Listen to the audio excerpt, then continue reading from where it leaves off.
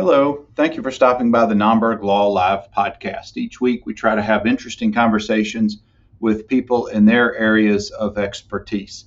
Colorado attorney and friend Chris Nicolason stopped by as my guest this week, and we had a great conversation. Chris is a friend for the last several years and a really great fella. He and his wife Gretchen run a practice called the Springs Law Group in Colorado Springs, Colorado, and they help the injured. And we talked a little bit about the uniqueness of Colorado laws that deal with the weather. And I think that if you ever travel out there or have any questions about how Colorado injury law works, Chris is your guy. We hope you'll enjoy this conversation of Naumburg Law Live podcast. If you like this episode, please consider giving us a 5-star rating and a review, and subscribing will ensure that you get each podcast as they come out on a weekly basis. Thank you again.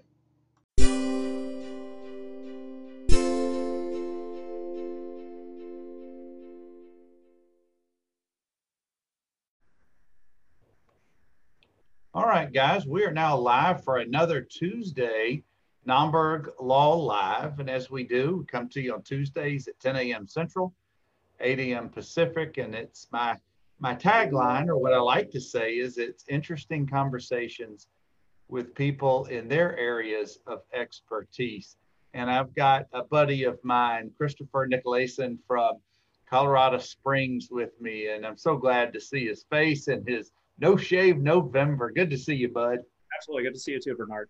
Absolutely. And guys, I've known Chris and his beautiful bride, Gretchen, for a couple of years now.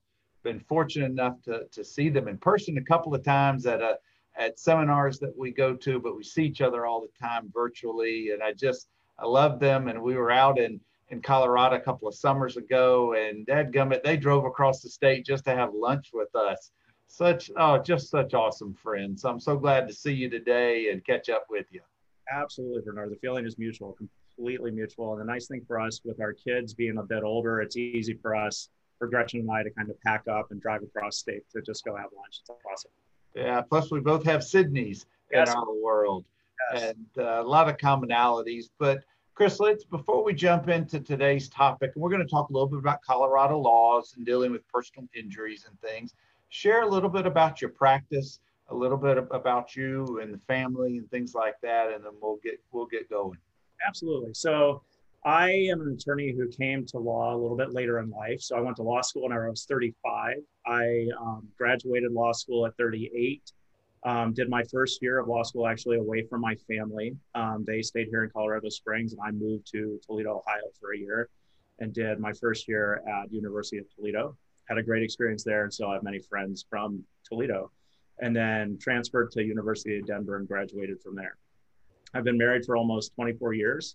It'll be 24 years on December 3rd of this year.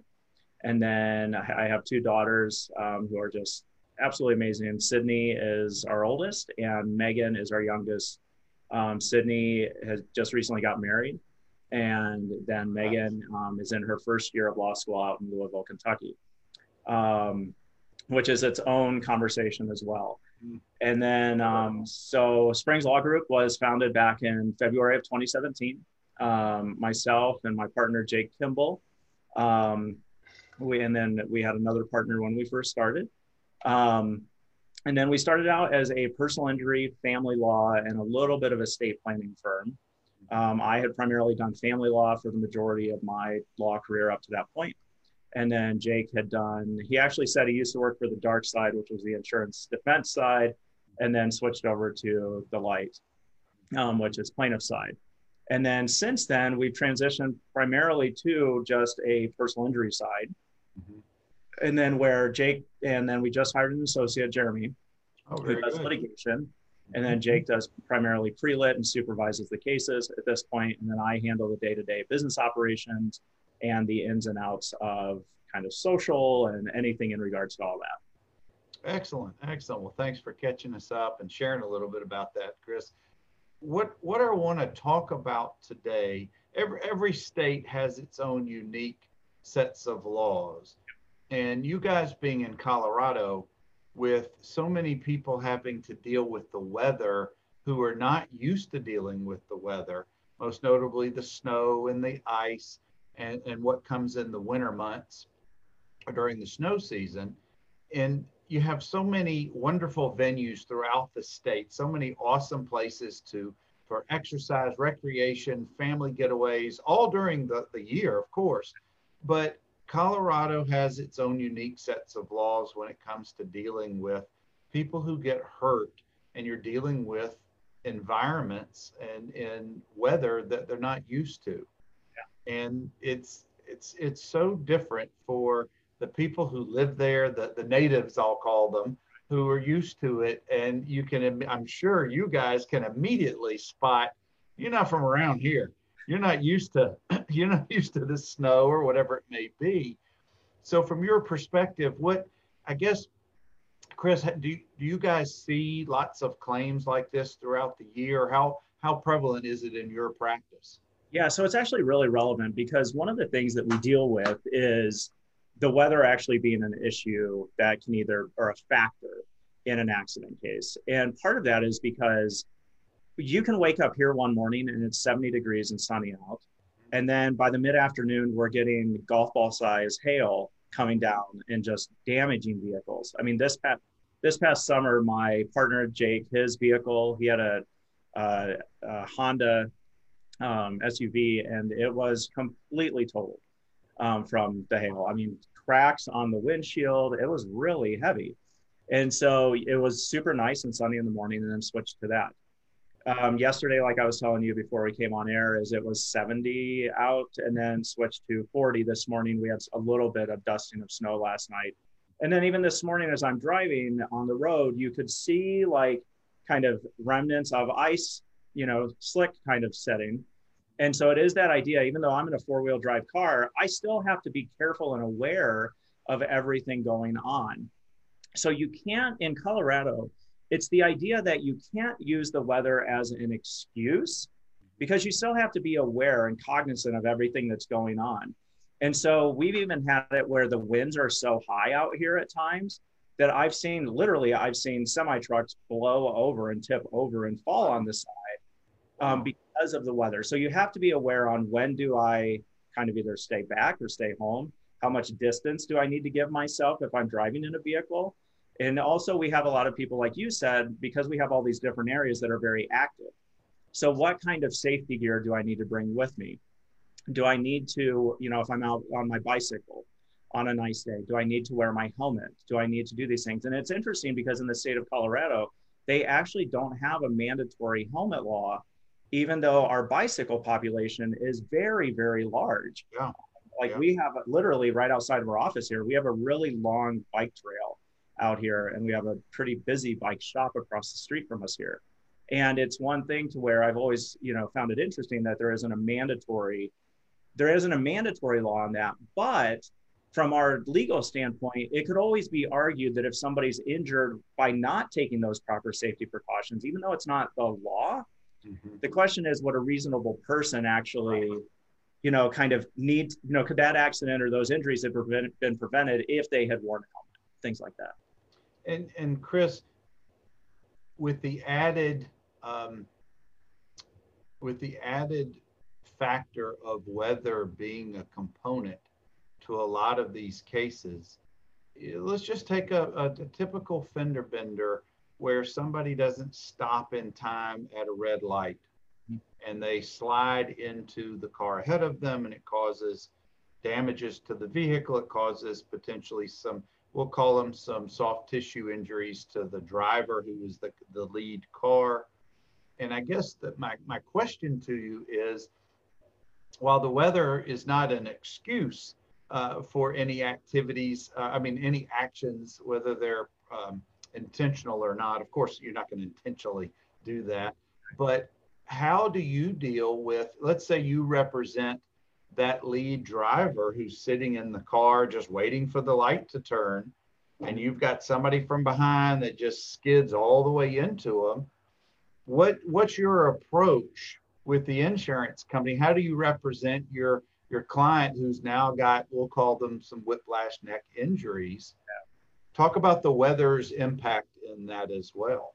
Yeah, so the way we handle that is right at the beginning from the initial consultation or conversation, we want to get all the facts, the cards out on the table. Mm-hmm. For us, it's asking them, describe the accident, but then also talk to us about what were the conditions that day? Not only the weather, but what were the conditions of the road? What were the conditions of the other vehicle, their brakes, what have you, were they paying attention? Did we have distracted driving? Is any issues, things like that. Then, so we have that as our precursors, our starting point.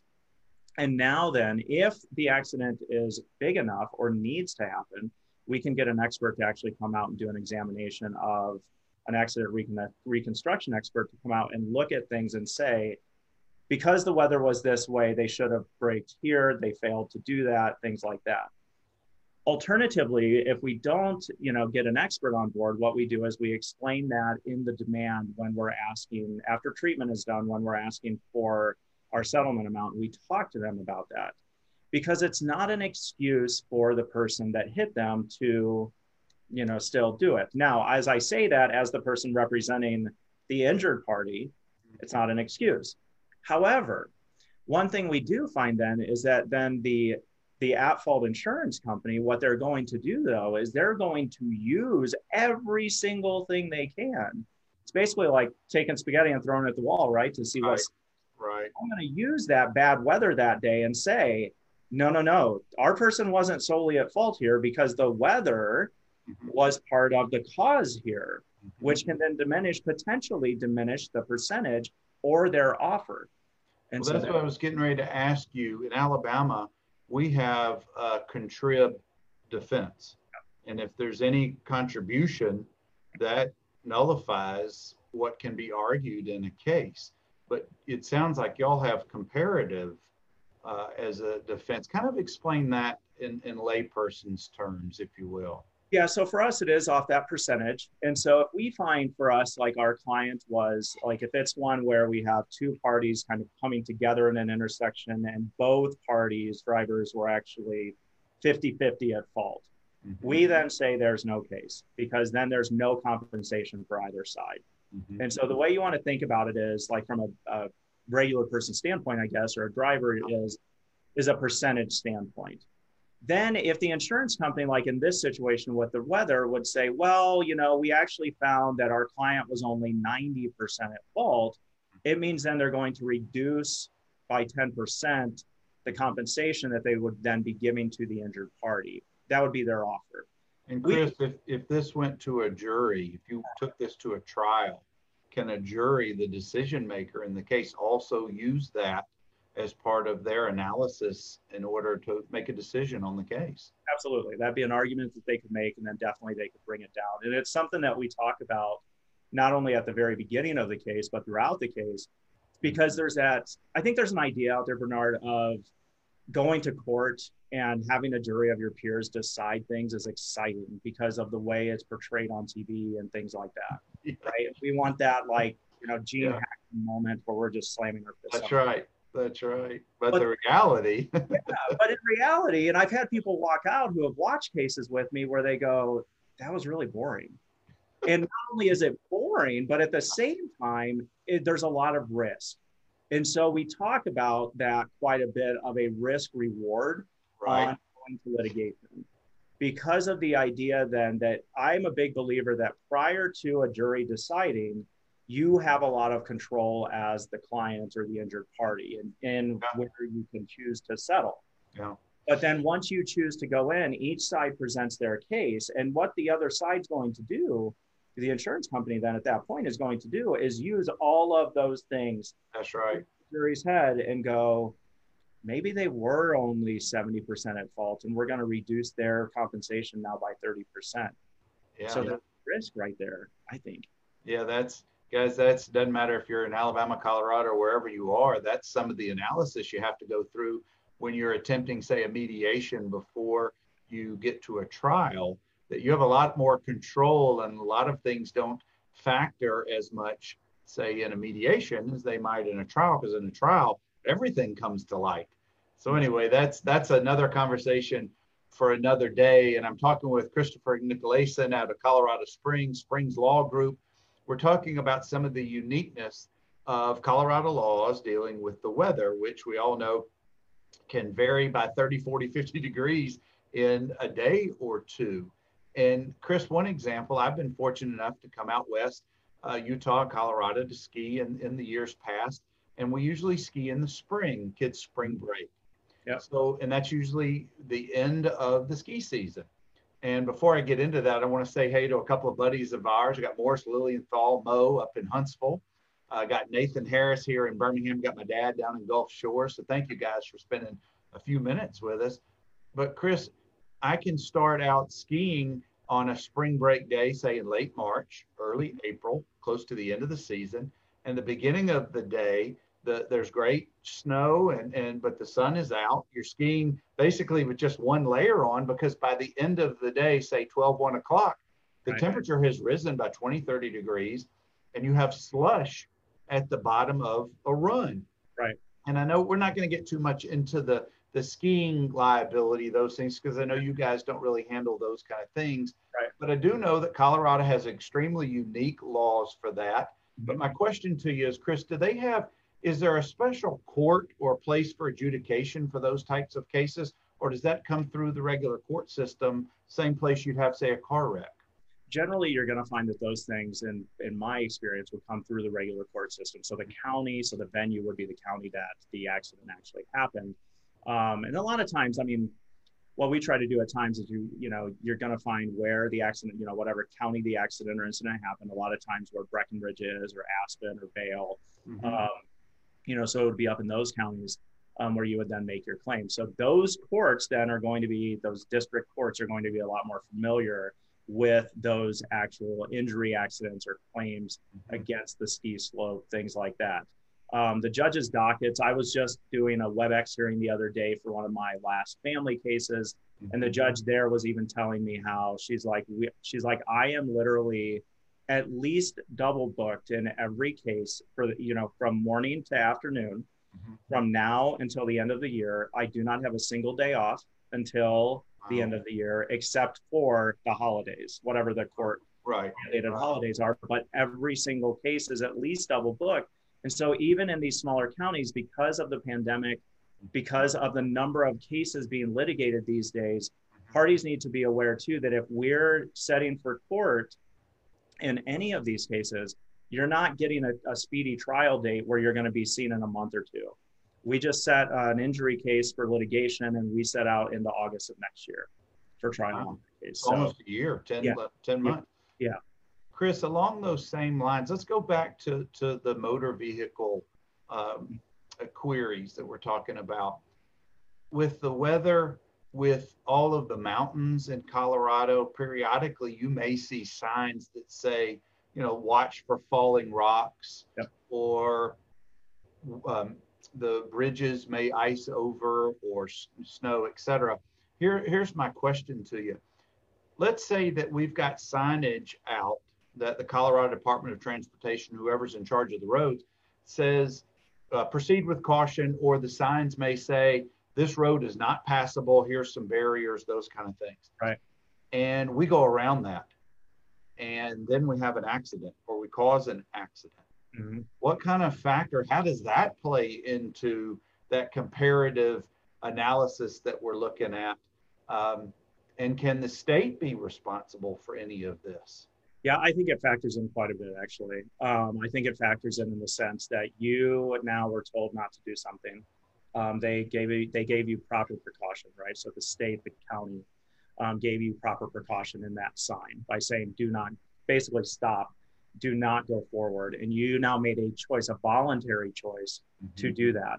And by doing that, you're actually putting yourself and any other drivers then at risk that also chose it. Now, if there are other drivers there too, and there's an accident caused, my question would be at that point is, did you both actually break the law or the rule, right? Which then really kills any potential, because now and it's that idea of assumption of the risk, right? Are you now assuming a risk because of the fact that you chose to go around a sign that said, do not go here? We gave you other avenues or detours to go. I think the idea now, it's the idea, and this is why there's lawyers out there. Is it possible to sue the state? Sure, absolutely. Because we can sue anybody. But the thing I always ask is, even though you can sue that person, will you actually get anything for it? Right. Will there be any true compensation? And I would say because of the signage as that first piece, that percentage, even if anything you have, I think it's shooting well below 50% at that point, even just based on a short fact pattern like that, because I think it is very difficult to get around that because of, you could ask yourself is, if you had chosen then not to go around that sign, would the accident or injuries have ever even happened? And more likely than not, they wouldn't have. We're kind of running through a bunch of different law school queries, but these are so real type of stories. Let me give you another one, because these are unique to Colorado because of the weather contribution that we're talking about. And frankly, this could be similar conversations in Utah and other states that have to deal with different types of weather. Right. But Chris, let's say we got a bunch of college kids who are coming out skiing in December, and we got 5 buddies. Hopefully they're from the same bubble in their campus. COVID issues aside, let's assume that it's okay for them to be out there, and they're all sharing one vehicle. One guy's dad has rented the vehicle, and one of the boys is a permissible driver. Let's say he's 25 for this purpose. And unfortunately, he gets in an accident. And some of the boys in the vehicle are also injured. Mm-hmm. We have in Alabama a guest passenger statute that if you're strictly a guest in that vehicle, you may not have a claim against your own driver because they were doing you a favor. Gotcha. But here's my extra fact pattern for you. Let's say the boys were splitting gas money. Mm-hmm. And already had paid the driver. Here's my $20 for our trip. So you're no longer a guest. Oh, interesting. It takes you into a different legal standard or a different legal situation. So my question to you, I guess, in overall, does Colorado have a guest passenger defense or statute that addresses these types of sharing conditions? Interesting. Yeah, so we haven't run into that, but what we have run into is the passenger scenario, mm-hmm. where we represented a passenger and she was driving with a friend.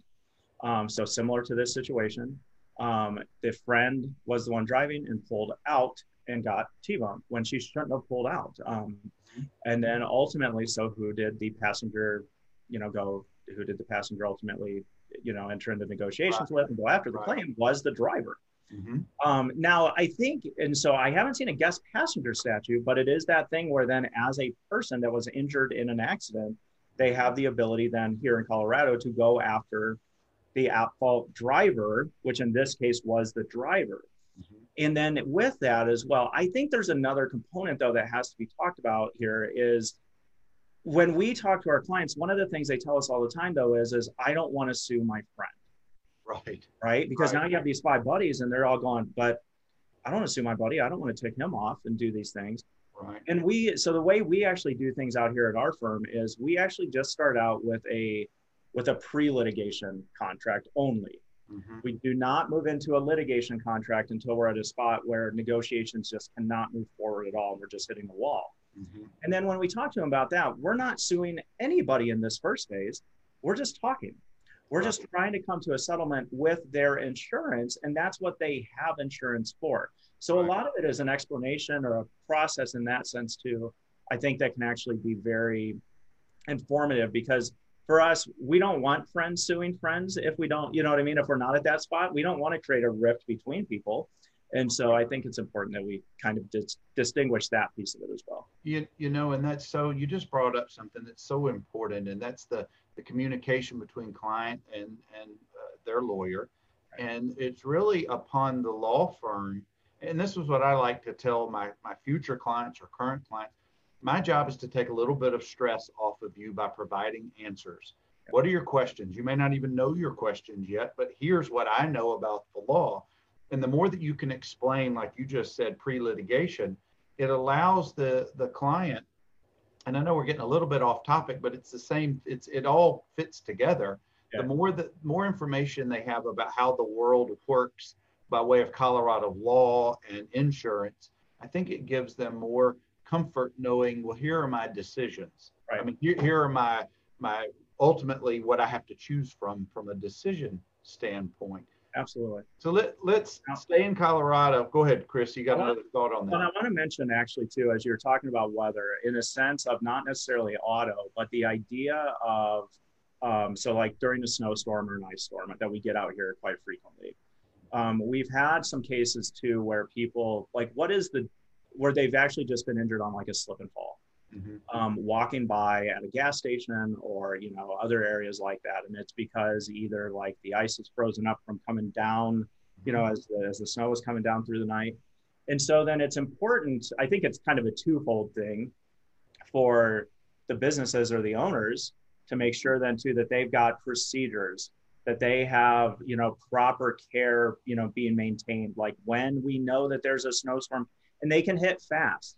But when we know that one is coming, that we've got people like an all hands on deck approach going, we need to get the de-icer out there. We need to put signs up. We need to put a cleaning checklist or a checklist out, things like that to make sure that there's safety protocols in place so that if something happens, then people are aware that, there's an ice buildup or we have it blocked off or things like that.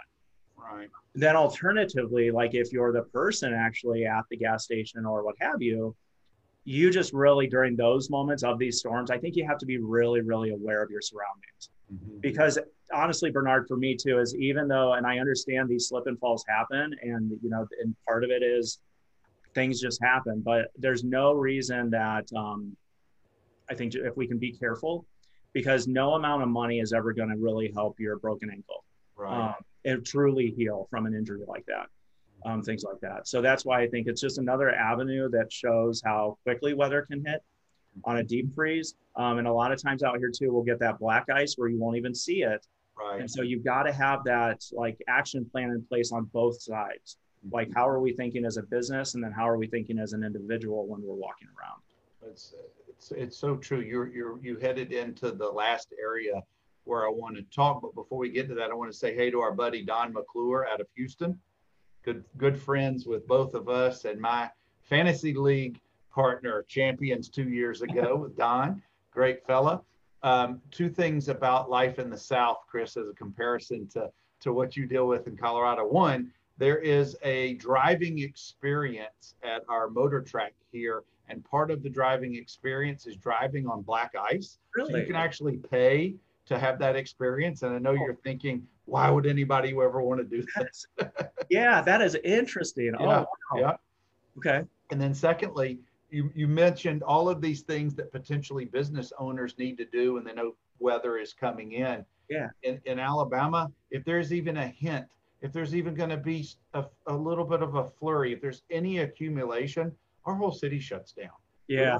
We don't have the infrastructure. We don't have the salt or the sand or the machines to clear anything. Right. And famously, about 5 or 6 years ago, when we had our Snowmageddon in the South, Yes. we had a doctor who famously walked across the city from one hospital to another, about a 5-mile trek, because he ended up performing a surgery, I believe a life-saving surgery that only he knew how to do this particular surgery. So he's a local hero. But anyway, life in the South versus out in Colorado. But Right. what I want to talk, the last topic I want to head into, you touched on a little bit, is business owners' responsibilities to the public, people who own rental properties and their responsibility to people who are renting their home or their condo. Mm-hmm. They've got to be proactive. And it's not like the weather is the same way all year round. So you don't have snow all year round. You have months that are phenomenal, and people come out there in that time of the year. But I want you to just touch a little bit more, Chris, about homeowners who rent out their properties or business owners who expect the public to come in. What are their responsibilities when there is that weather? Yeah, I think I think the business owners and the homeowners, whenever you invite people in, obviously with the homeowners or the renters, if it's through via Airbnb or VRBO, I mean, there's obviously certain contractual pieces that you would have to follow with those places. But then additionally, we have a duty of care to any of what we would call our invitees, right? We're inviting people into our store or to our rental property. And so it's an interesting thing that you say this, because one of the things I've noticed, even as I've traveled during the pandemic at times, and I've used an Airbnb or things like that. We were in Vegas probably about 6 weeks ago, and we used an Airbnb. And honestly, Bernard, one of the things they've even adapted to is the pandemic. And so even like you're saying is we have to adapt. And if it's adapting to weather or adapting to the pandemic, but the reality is there was a strict checklist for us, both not only emailed to us, but also written in their main binder. They had like foodies, they had talked about the wipe down that they had, all of these other protocols going on. They had specific instruction too when you leave on where to put everything for cleanup purposes and things like that. And so even here with weather, I think it's important then too, you do have to have your place outfitted properly for weather, so that then if you know that there's going to be a storm or things like that, that then the users then have proper, access to salt or things like that to help them out. And then with the business, I think it's a little different in that sense too, because then they're the ones who are obviously with an Airbnb, you're kind of relying on the people staying to have access to, right, safety protocols. Where like if I'm at a gas station or at a store, then I've got to have a staff that's ready, or a maintenance staff or crew then that can actually go out and set everything up for success at that point in time. I always equate it to like at the grocery store then, when it does get slushy out or things like that, what do we see? We see aisles and aisles just of wet boot prints, things like that. And then I see many aisles at times will have the cone set up, because then you've got the floor person in there just mopping the floor along and kind of running that while, they're going from spot to spot, basically playing cleanup as people are coming here to walk around.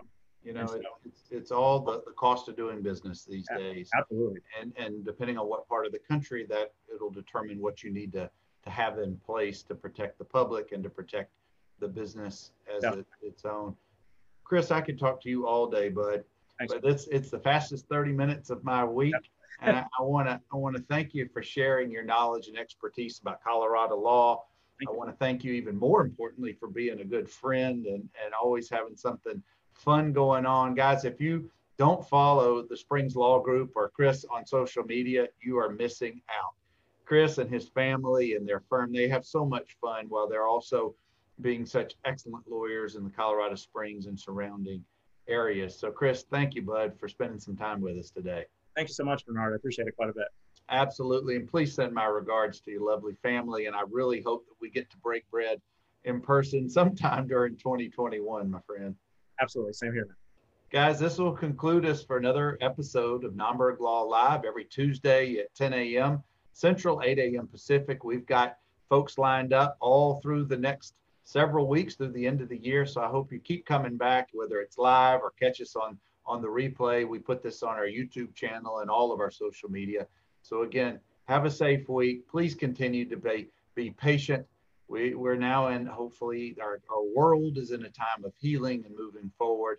And happy holiday season coming up. So y'all be well. Take care.